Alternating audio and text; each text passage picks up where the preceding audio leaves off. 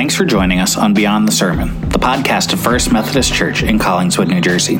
On this podcast, the goal is not just to share our sermons, but to go beyond the sermon and talk about what we're learning and what God is doing in us and in our community. The sermon you're about to listen to comes from our summer 2023 sermon series, Living Stones. In this series, we're looking at who Jesus is calling us to be as he builds us into a spiritual home. You can find more information about our church at fumccollingswood.org. Thanks for listening. So, as I had everything ready for this morning, it was yesterday, I guess it was, I was talking to my wife and I was saying, I don't have really good, I feel like every sermon or something needs to start with a good joke, and I really couldn't find one that was relevant to Living Stones or relevant to what we're going to be talking about today. And she's like, just say the one you heard in the show last night. So my son was in a show, and there's a little bit about dad jokes. So I'm going to tell a dad joke right now. What did the ocean say to the shore? Nothing, it just waved. Oh, yeah, you can groan. I told you it was a dad joke. Yeah, well, that's just to lighten the mood a little bit before we dive in. And we're going to be diving into Ezra chapter 3 today. But before I actually really dove into this scripture, I didn't know much about Ezra. So I want to give you a little bit of a history because I needed a history lesson myself. So maybe you do too. So we're talking about the temple, the great temple that David started and Solomon completed, right? The temple in Jerusalem, which was built at around 966 BC. And about 30 years later, after the death of Solomon, Israel was divided into two sections. There was a northern kingdom and a southern kingdom. They were also referred to as Israel and Judah. And we were just actually talking about this in our Sunday school class this morning, which I was just like, oh, that's really cool.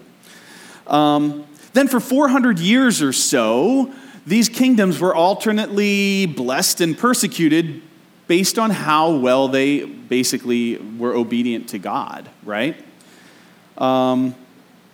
And then in about 586 BC, the southern kingdom and Jerusalem were defeated by the Babylonians.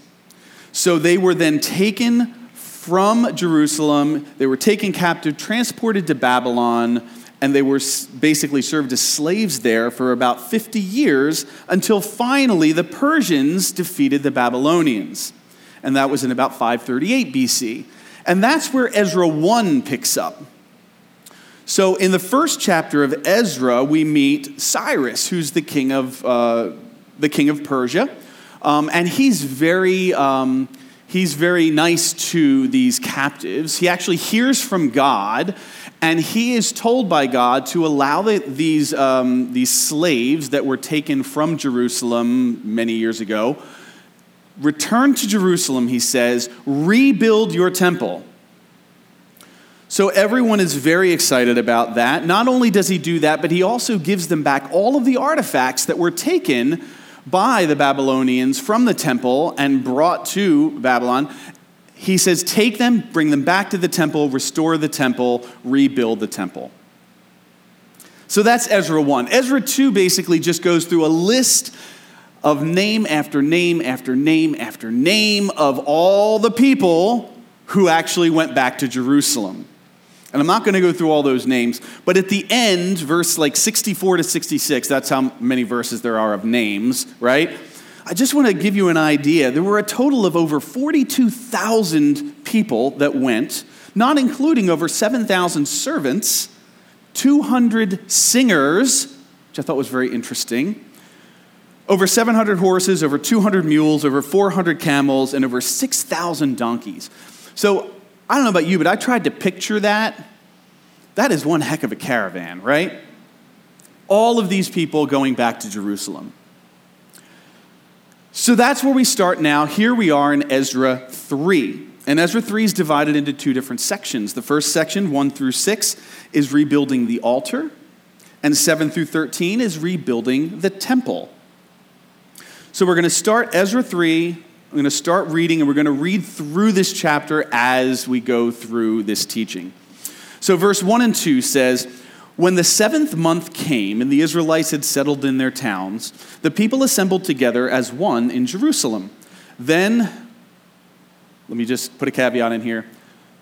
I'm not a preacher by trade. I will botch a lot of these names.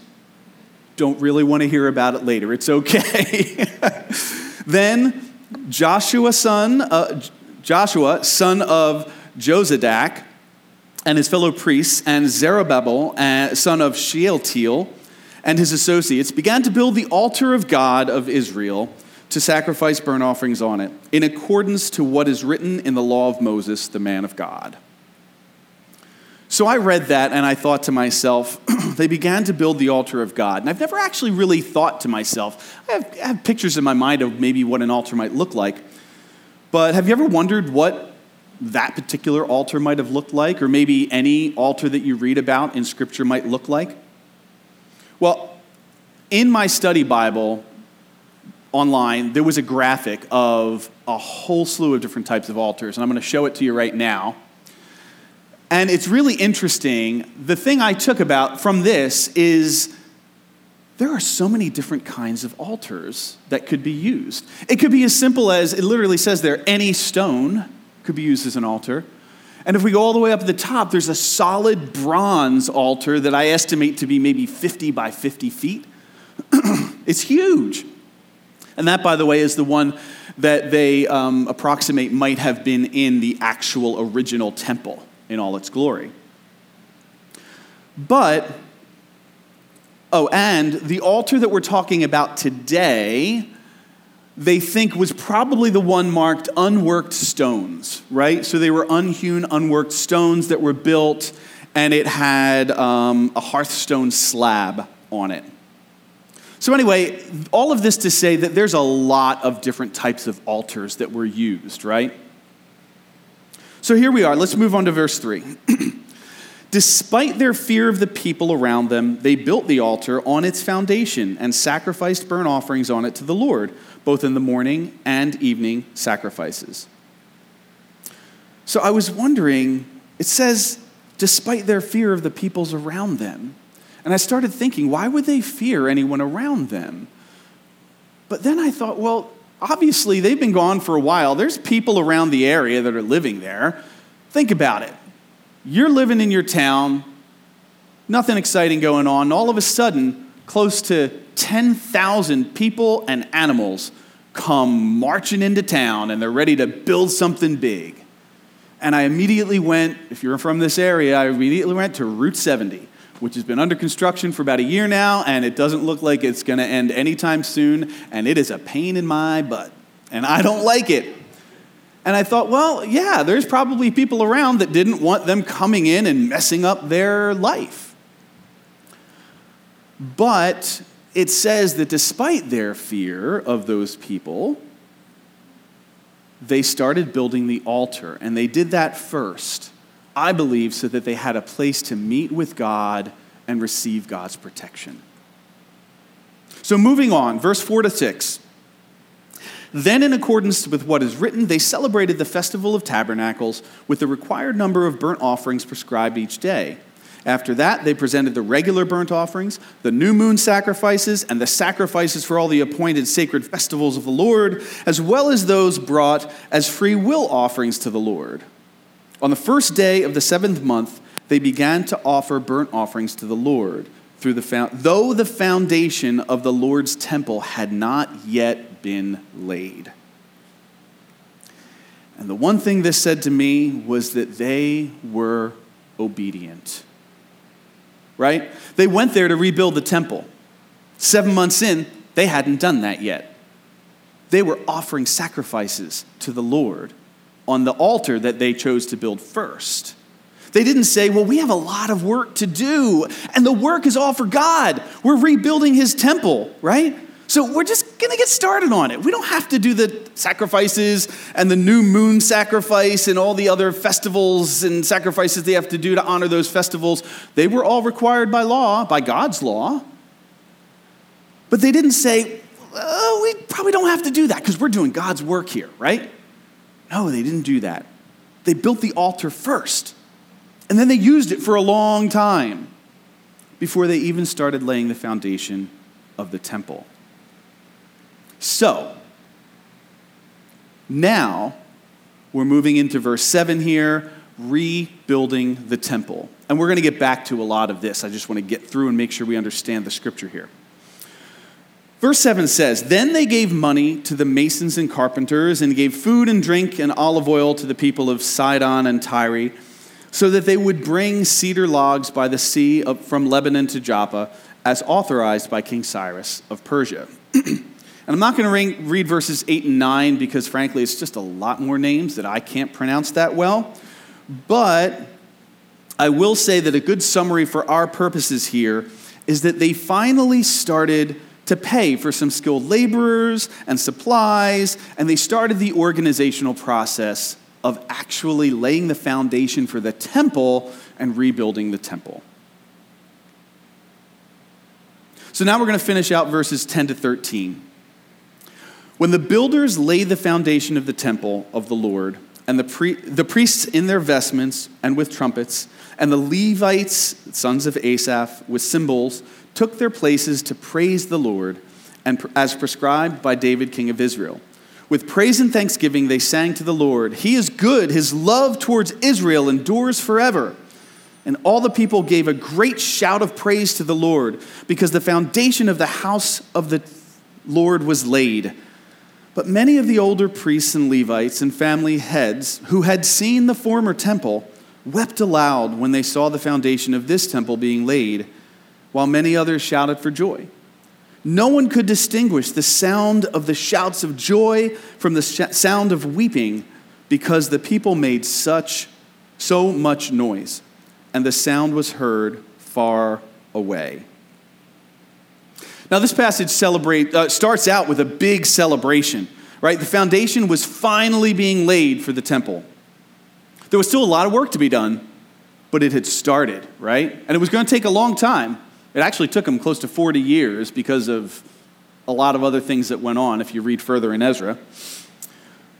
But what I found interesting here was it specifically mentions some older men who were present who had seen the first temple, who were weeping.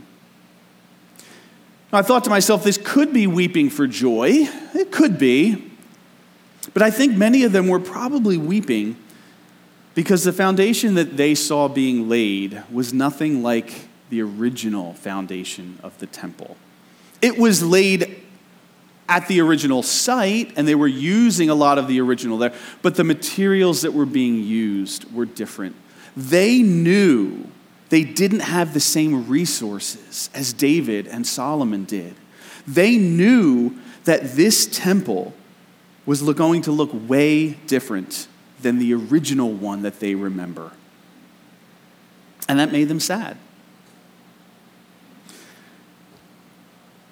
And I thought, I know that many of us here remember when this church was quite literally, some of us can remember, when this was literally one of the biggest and influential churches on the East Coast. Because it was. Sunday school attendance alone was over 900 people in this very room. I personally remember performing in shows. Actually, we couldn't call them shows. We had to call them productions because shows was somehow showy or whatever. But I remember performing in productions that would easily, we'd do 4 different nights of the production. Every night, 400 people in the sanctuary. It was truly amazing. There's a lot of history of influencing people for God's kingdom in this church. Just like there was a lot of history in the original temple. None of us knows what's going to happen in the next year or two with regards to this particular church building. And I would venture to say that if we had to move out of this building and hold services in a different place, there would be both celebration, because it's a new beginning, like there would be a reason to celebrate, but there would also be some weeping for what we remember about this building. Perhaps there's already been some weeping about the obvious decline from where we might have been, our influential decline here. Not that we don't have it still, but it's different now. And maybe there's some weeping over that over the past decades. I mean, case in point, our air conditioning doesn't work right now. And we're working to fix it, but we have to meet here. We can't meet in our sanctuary this summer. I just want to encourage that no matter where God is leading us as a church body, we need to put, and here's the title of the sermon, first things first. We need to start where they did in Ezra 3. And what did they do? They started by building the altar. So if we're going to start by building the altar, we have to ask ourselves, what is an altar for?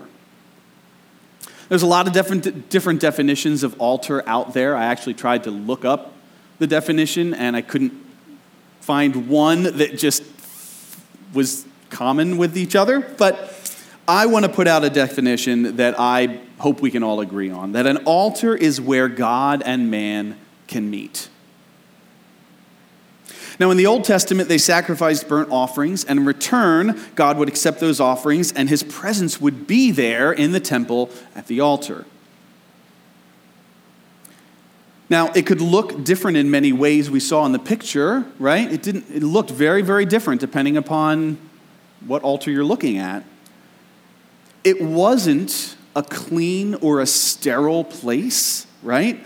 It was a place of pain, a place of sacrifice and death.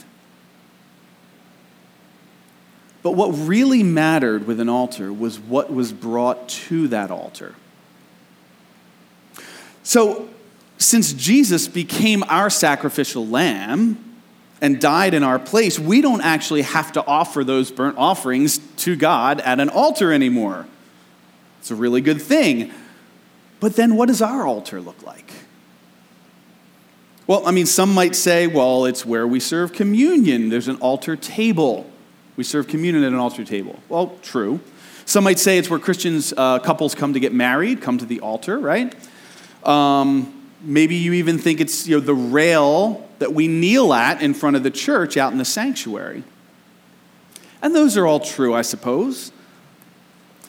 But I was trying to figure out what truly is our own personal altar. And while I was trying to think of this, and I was racking my brain and nothing was coming to me. And it seems so obvious once I already know it. But I did something very smart to figure it out. Anyone want to guess what I did? Prayed? Okay, well, it's funny. If I prayed, I probably would have come up with it on my own. But no, I didn't. Any married men want to guess what I did? I talked to my wife. That's right. I talked to my wife. And I am grateful to have a wife who is very wise, has a lot of discernment, and can offer a lot of clarity to me. And it was so funny because she kind of brought me to it. She knew it right away. But our personal altar where we can go to meet God personally is simply prayer, right? Now, we can hear from God in a lot of ways. We can hear from him in Scripture. We can hear from him in wise counsel from other people, such as our wives. We can hear from him in a lot of ways. But prayer is where things get really personal between us and God. So just like the altar of the Old Testament, our personal altar of prayer isn't, or I might put out, shouldn't be a sterile place.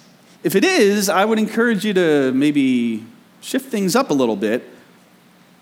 In addition to being a place of worship and thanksgiving to God, it should also be a place where we can bring things like a broken marriage, our unsaved loved ones, sickness, anxiety, our cares.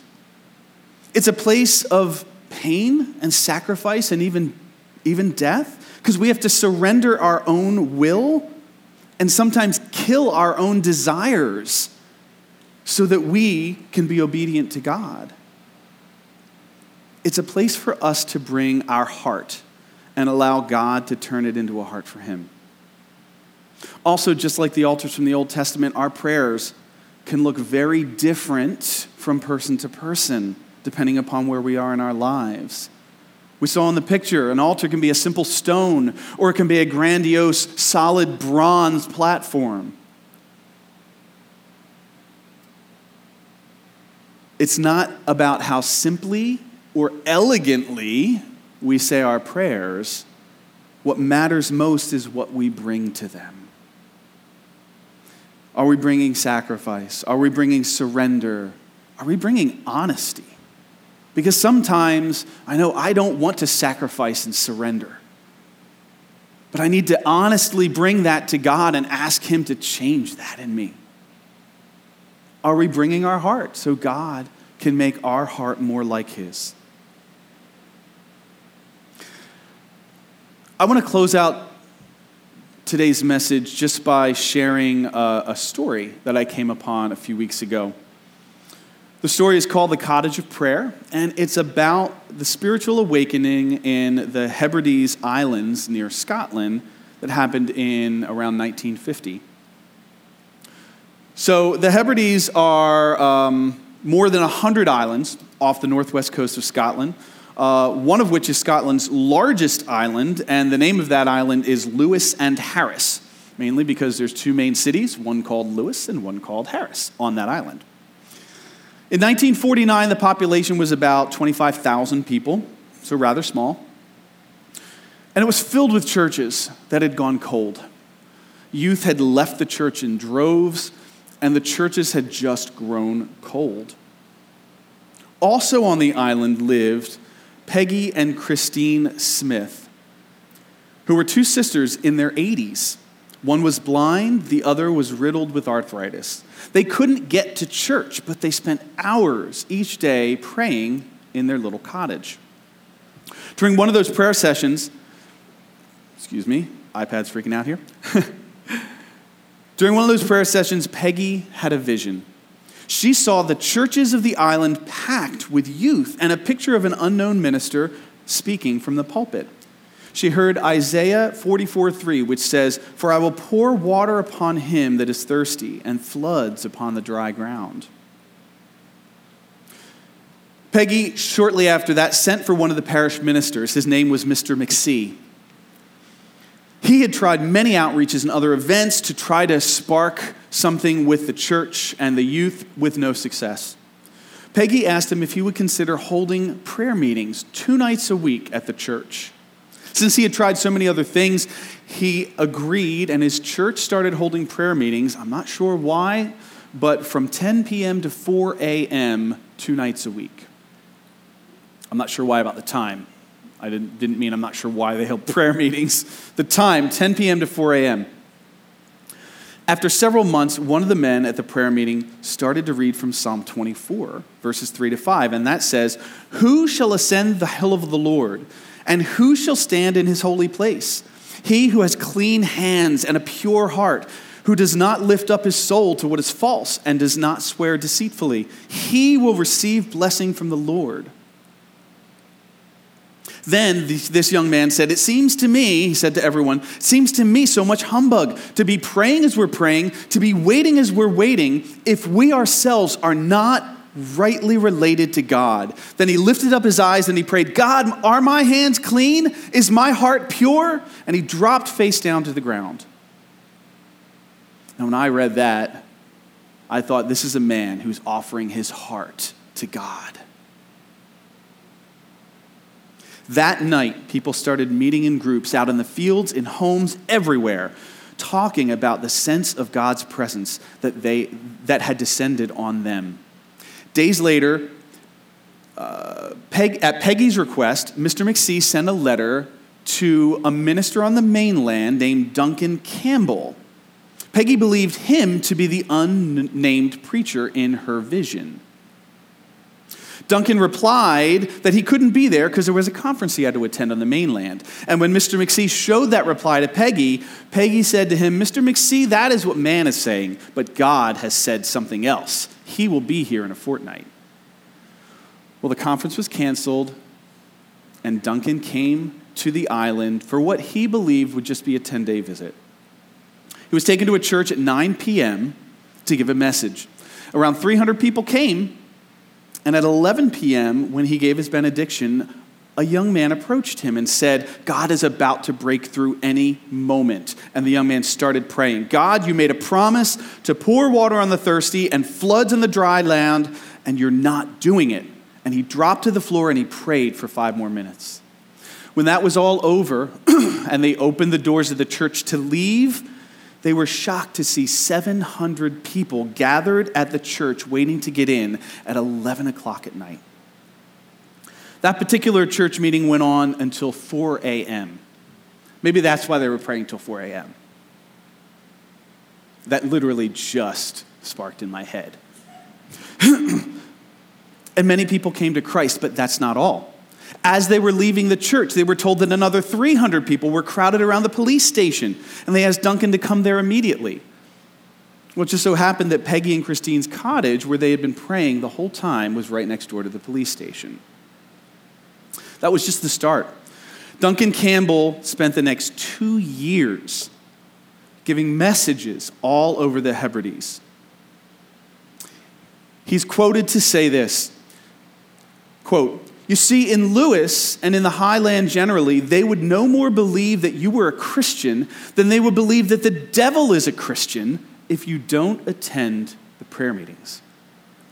When a soul is born again, suddenly there's a created hunger to be among the praying people of God. Prayer meetings become crowded. You couldn't find a parish in Lewis today that hasn't 5 prayer meetings.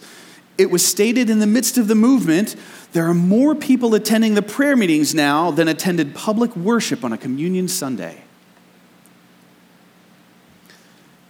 And I thought to myself, wow,